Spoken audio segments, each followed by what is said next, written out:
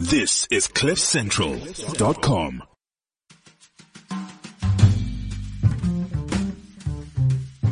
What does justice require in terms of wrongs committed in the past, or in terms of inequality of opportunity? If justice requires compensatory or corrective measures, is there any tension at all between affirmative action and freedom? What different kinds of affirmative action are there? And is it possible that some kinds of affirmative action are more likely to foster freedom and justice for disadvantaged individuals, whereas other kinds, somewhat paradoxically, are more likely to stand in the way of such freedom and justice? On today's episode of Freedom Versus, we examine the important nuances of the topic of affirmative action. This show is brought to you by the Friedrich Naumann Foundation for Freedom and hosted by Gwen Ngwenya and Mark Oppenheimer.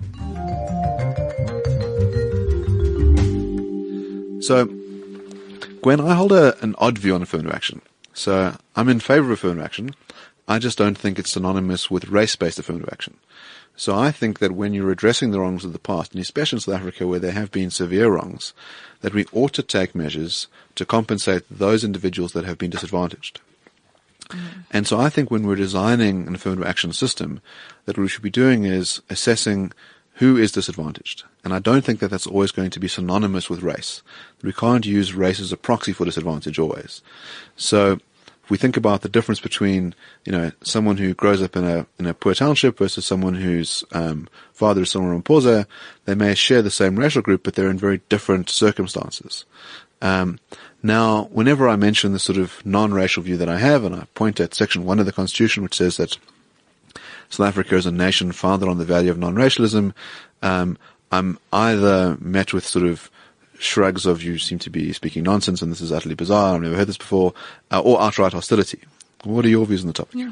Well, I agree with you in the sense that for me, what's problematic about, lumping people in a particular racial category is that it does then provide the opportunity for people to benefit on others' behalf. So I think one of the core issues against affirmative action policies as they have been articulated in South Africa is the fact that they create almost proxy beneficiaries. So the idea that when I benefit on behalf of, swaths of other people.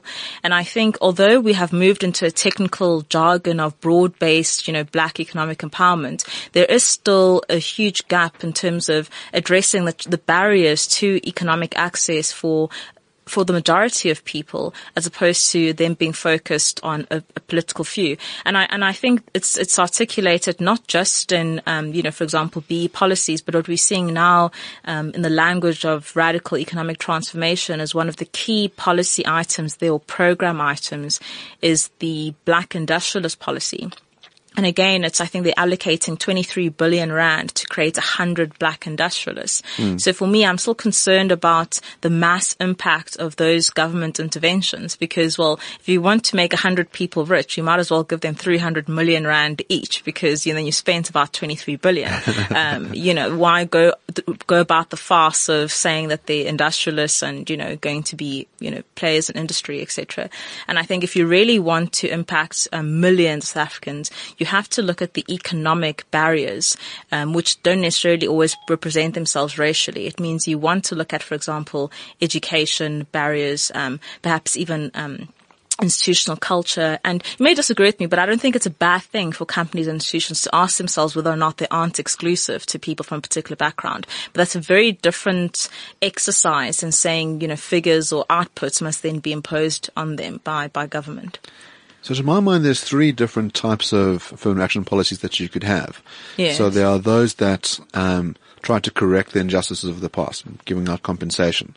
And there are those that care about current day practices, where you do that hard introspective work and you say, is this a racially hostile environment? Are there certain practices that we're unaware of and that are discriminatory? Or maybe you've got very overt discriminatory practices and you want to dismantle that stuff. And then the other kind of argument that's put forward is one about racial diversity. So the idea that, as a company or an organization, your staff ought to mirror the racial demographics of South Africa. What are your views on that? Well, I think they raised three different, sort of considerations. The first two, I think, for me, are you can't separate them. I think in addressing disadvantage, we have to recognize that disadvantage comes from somewhere. It is a historical disadvantage. I just don't think the best way you address historical disadvantage or ensure equity in the workplace in the future is by, having a classification such as race. So for me, I'm not, maybe you'll explain a bit more, but I'm not quite understand the distinction between addressing historical wrongs opposed to future, future redress. So let's chat about this briefly then. Sure. So let's say, for example, you're saying certain individuals have been treated very badly and we want to give them preference in our workplace. So let's say, for example, that you and I have been running a race for a while, okay, and you've been running in chains and I've been running unencumbered, okay. And halfway through the race, someone says, "Oh, this is really unfair." And I say, "Okay, well, it's simple. What we'll do is we'll remove the chains." Then we're only dealing with the current state of affairs, we're correcting for now. But that's not sufficient. In order for you to be treated fairly, we need to put you in a position that you would have been had you not had the change in the first place, which would require some special preference. So the two are different in that case. The one is about advancing someone who has suffered a genuine wrong in the past, and the other is about creating an environment where you don't put any chains on anyone now going forward. So I think you can draw that distinction there. I think in practice, though, it becomes really an important distinction for me, because what you want to look at is to realize that the whole system of apartheid, going further back, colonialism, wasn't just about one thing. So it was quite systematic. So you do want to look at the fact that it's about inferior education system, spatial inequality, etc. So if you look at it as, an entire system, that there might be wide-ranging criteria that you might want to use in your assessment. In planning that in the future and saying that we actually want to perhaps give preferential access, maybe this part we might disagree, to people who've gone to, let's say, lower quintile schools, who live very far from places of work, etc. So you use that to come up with a kind of disadvantage score system as opposed to one that's based on race. I think that would speak to, obviously, that person's present scenario, but and of course that amalgamation of factors would not have been the case were it not for the historical situation. So I see those things as quite intertwined. I think it would be very rare today to find someone who's gone to a low quintile school, who's a first generation person in their family to perhaps get a university degree, who lives far from place of work, has a family income below a certain figure, where that collection of factors is not for them associated with the past, where it's something new. No, so I think that's very fair, that there will be a dovetailing of these two interests. So, in your view, if we're not going to use race as a proxy for disadvantage, what are the things that we would look at to determine disadvantage? Well, I've been mentioning some of them, and I think, we can't be facetious about it and think that I'm going to maybe name all the factors now. But there are some very clear socioeconomic indicators related to education, so spatial inequality, your family income, maybe even access to healthcare, etc., that could form part of some disadvantage means test. And it sounds like a lot of work, but it's really not unique in terms of administrations around the world, and even maybe in other areas where we might want to assess economic need, but maybe not necessarily racial need. So I think benchmarks for these kind of studies do exist. And I think by doing so, we can better identify the group of beneficiaries who truly need, whether it's preferential access, or attention, whatever that particular policy measure is, as opposed to using race, which, whilst most of the time is a useful proxy, I think it does run a huge risk, and in fact one which the empirical evidence bears out, of being used by those who are far more politically connected and in a position to, who in fact probably don't need that empowerment, to then receive benefit on behalf of those who do. So I think it's that, as I highlighted in the beginning, that system of proxy beneficiaries that really renders a system of affirmative action not viable. And then also your third point about diversity and using race as an argument, is that the problem there is that affirmative action doesn't really guarantee diversity. And if you argue that it does, then you're making a statement of real racial determinism, that just because you're black, you will share these particular values or you will contribute X to our institution, whereas that's not true. Values and ideas and the various competencies that people have are not determined by the level of melanin. So I think it's facetious to say that people add diversity by being from different racial groups. It's quite possible to be in a diverse room racially, but find that actually all of those people on the same political party, let's say you're talking politics or part of the same economic viewpoint. So I think that's a problematic way to view diversity. Yes, we need to just pause and say diversity of what? Diversity of race, you say, doesn't guarantee diversity of anything else necessarily. Yeah. And that's what you really ought to care about, as you say, are diversity of experiences, diversity of ideas, diversities of ways of problem solving. Those things seem to matter. But racial diversity might be more akin to something like height or hair color, rather arbitrary.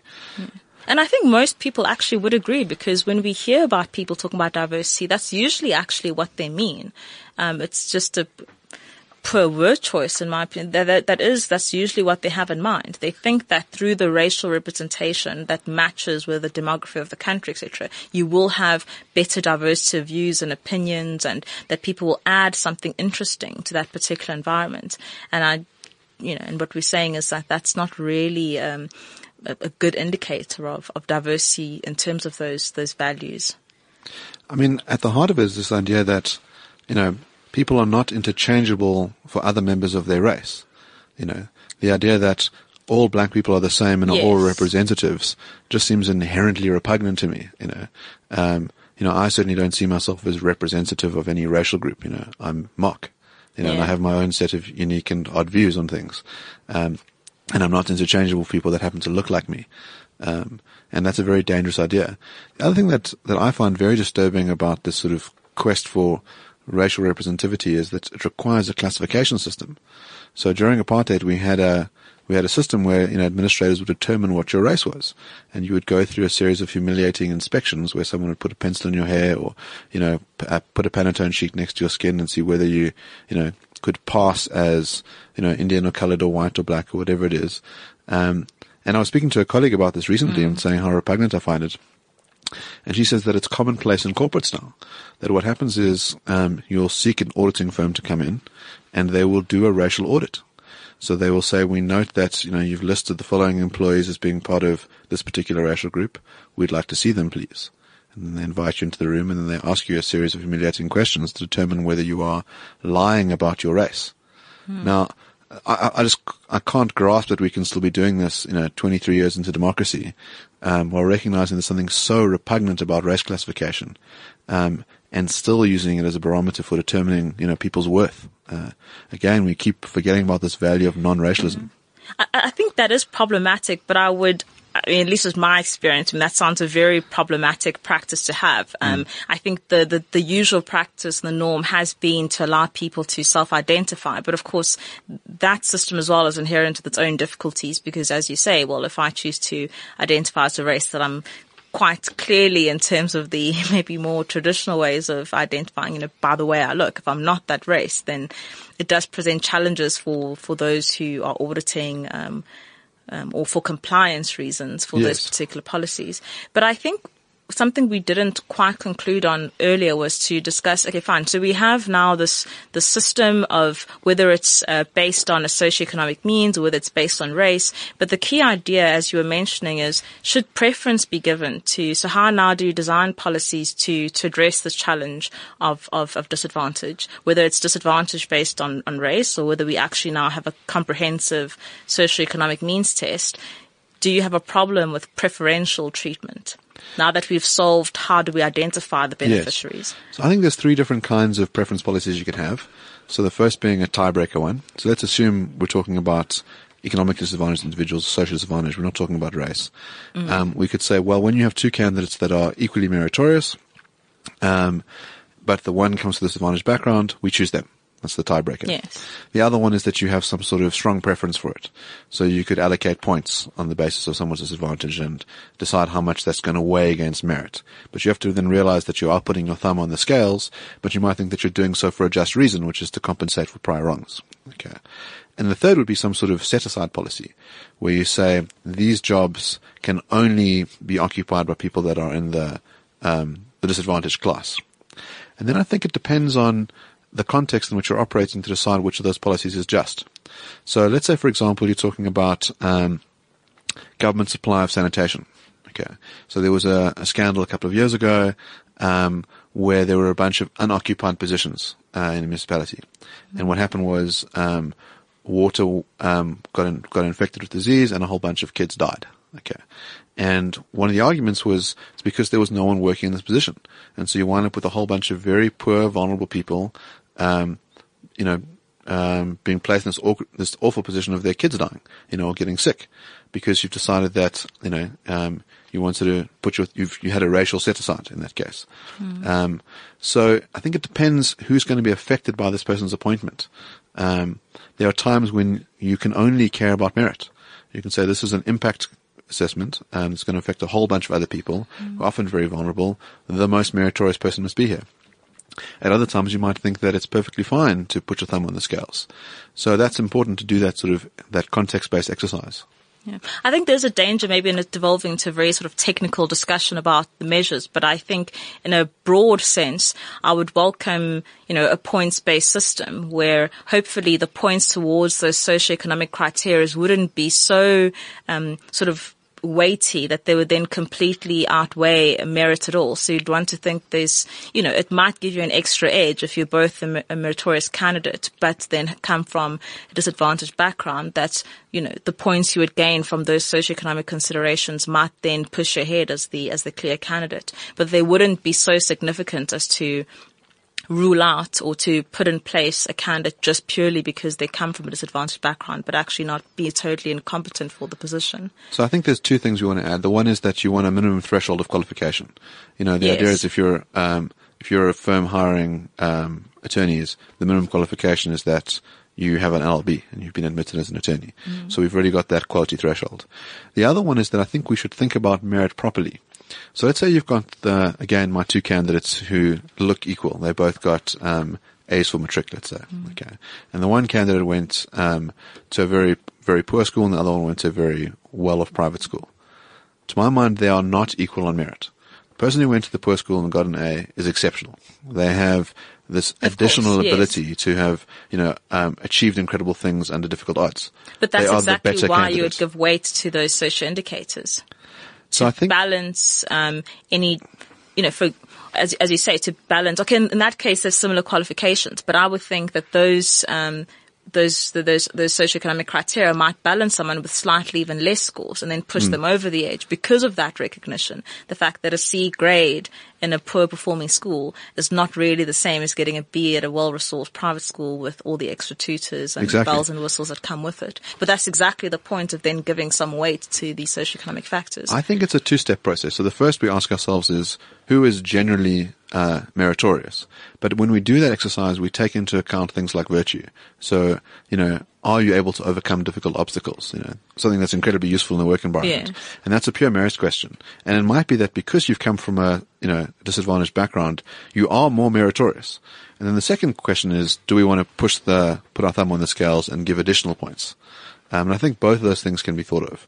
But you might think that just reinvestigating merits and, really thinking about who is the better candidate is sufficient in a lot of cases. That we really are picking those candidates that are hardworking, that are able to overcome difficulty and contribute in all sorts of incredible ways in a work environment. Yeah. So I have an interesting question for you. I mean, this is something I don't think I have a fixed position on it myself, but it's something I think about is when we're talking about representativity, and this is now going back to those who might be in favor of a kind of demographic representativity, whether it's in the workplace or an institution, is the fact that to a large extent that relies on a counterfactual statement. So my inclination or sort of my resistance towards these demographic figures is the sense that let's say we could create this perfect world, this perfect starting point where there was no apartheid and we all have a similar income level, we all have a master's degree and whatever it is. How can you guarantee that, let's say, that 80% of Black South Africans, the population, that 80% of them would proportionally across all professions and across all levels choose that job? You might quite naturally find, and as we currently do in South Africa, and I'm not a sociologist, so maybe it has its own background reasons, but the preference, and I saw it myself when I was at university, for example, in medical school, where you have a great number of in terms of the classification, Indians and Asians who apply to go into medicine. And it would be quite bizarre to say to them, no, you should distribute yourselves more equally amongst the professions. We actually think, if there are 5% of you in the population, only 5% of you should become should be doctors in this area. There should be 5% of you as architects, 5% of you as farmers, etc. Whereas you might just find, no, Indian person may just choose to be a farmer. And I'm not sure if that's necessarily problematic. So I think there's to some extent room for us to consider what the counterfactual position would be if it were not for apartheid. Would there be this, very rigid mix? Well, you raise a remarkably good point, which is that what we should care about is there some injustice that's gone on that's led to this skewed representation? Okay. If there was such an injustice, it should be cured. But it doesn't follow that because you have an anomalous distribution that there was an injustice. So as you point out, it happens to be the case that Indian kids are attracted to med school. Okay. Yeah. I don't want to be too deterministic about that, but I think in general So there's a South African Constitutional Court case, where, in the Western Cape, the government said that there are too many coloureds working in the correctional services department. Yes, I'm familiar with that. And we're going to put a cap on it. Okay. And this idea that, you're overrepresented here. Yes. And it might just be for... And that Manya statement, coloured should disperse themselves more equally in the population. Yes. Or there's an over-representation of coloured Yes, exactly. in the Western Cape. You would do better if you left your home and went elsewhere. That sort of forced removal sort of implication, also very repugnant. But it might just be the case that certain communities have certain preferences and that they are very interested in working in certain sectors. Yeah. So there's a famous case in California that 90% of donut stores in California are run by Cambodians. Okay. Now, Cambodians didn't use any illicit measures to get control of the donut industry. What happens is just an accident of history. Someone comes out from Cambodia, they arrive in California, they start a business, it prospers, they invite their friends, they say, hey, I'm in the donut business, why don't you start a franchise? And you just have this clustering effect. The idea that we should strip Cambodians of their donut stores because it's not racially, demographically, representative just seems inherently repugnant, right? Yeah. We want to accept that there are going to be strange distributions and that's okay. It only matters whether people got there through unjust means. Yes. And in fact, I asked this question about, this question because I actually wanted to lead into how do we measure, or should we be measuring anything? Because if we say we must be focused on inputs opposed to outputs, is it still worth measuring what the effects of these inputs are? So now we have this, perfect socioeconomic means test that clearly identifies all the factors that, act as obstacles to those who are disadvantaged. But now do we actually want to measure the results of this process? Because I think for me, pardon answering the counterfactualist, because I don't think there is some desired state of representativity. All we can do is create the inputs that create a certain environment that gives access to opportunities to the widest number of people. But then it becomes then pointless to measure the results of that, which I don't know, maybe for some people sounds strange. Why would you want to implement a policy that you don't measure? Or if you do measure it, you only measure the inputs. The outputs, you say, well, that's just up to chance and it's up to what people choose. I think maybe it might sound a strange way of designing policy, but in this particular case, where we're concerned about racial determinism, what the counterfactual scenario might be, of all of the things that we've discussed during we might think this is the sort of different approaches to things, right? So that those that care about freedom are going to take the line that you take, which is there a fair process? Was everyone free to make choices in the system? Was there anything coercive which was stopping them? As opposed to, let's say, the totalitarian who says, there are certain outcomes that we want. We don't care about processes and fairness. We want a certain state of affairs. And however we can engineer that, that is justice. Exactly. Yeah. And so this is where we see this clash between, freedom and other values, that we're going to be comfortable with, there being different distributions. We're going to say, was it fair? That everyone had a fair go at this? Were they free to make choices? And that's what seems to really matter to my mind.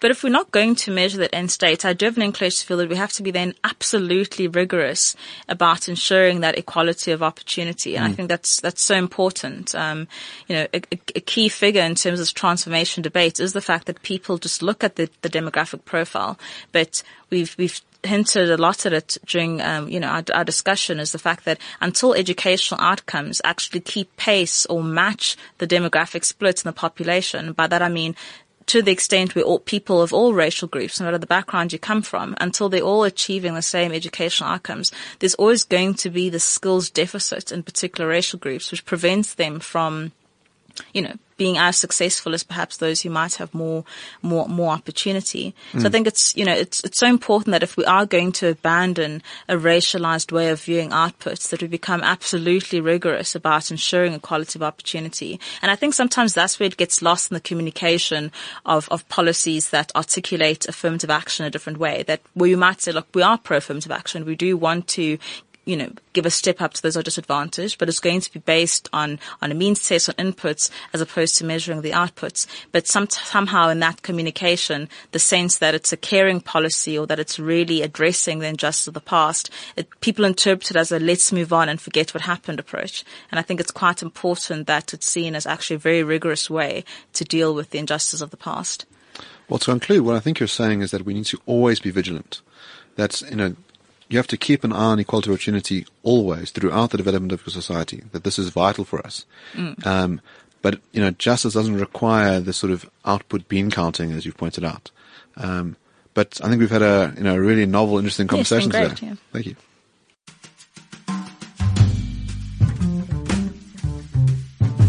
Thanks from me, Cecilia Koch from the Friedrich Naumann Foundation for Freedom, for joining us for this episode of Freedom Versus.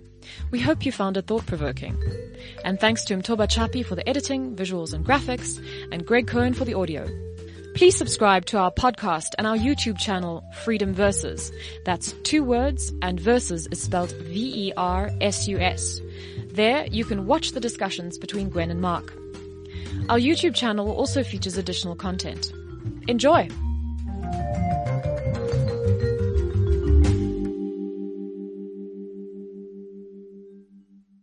This is CliffCentral.com.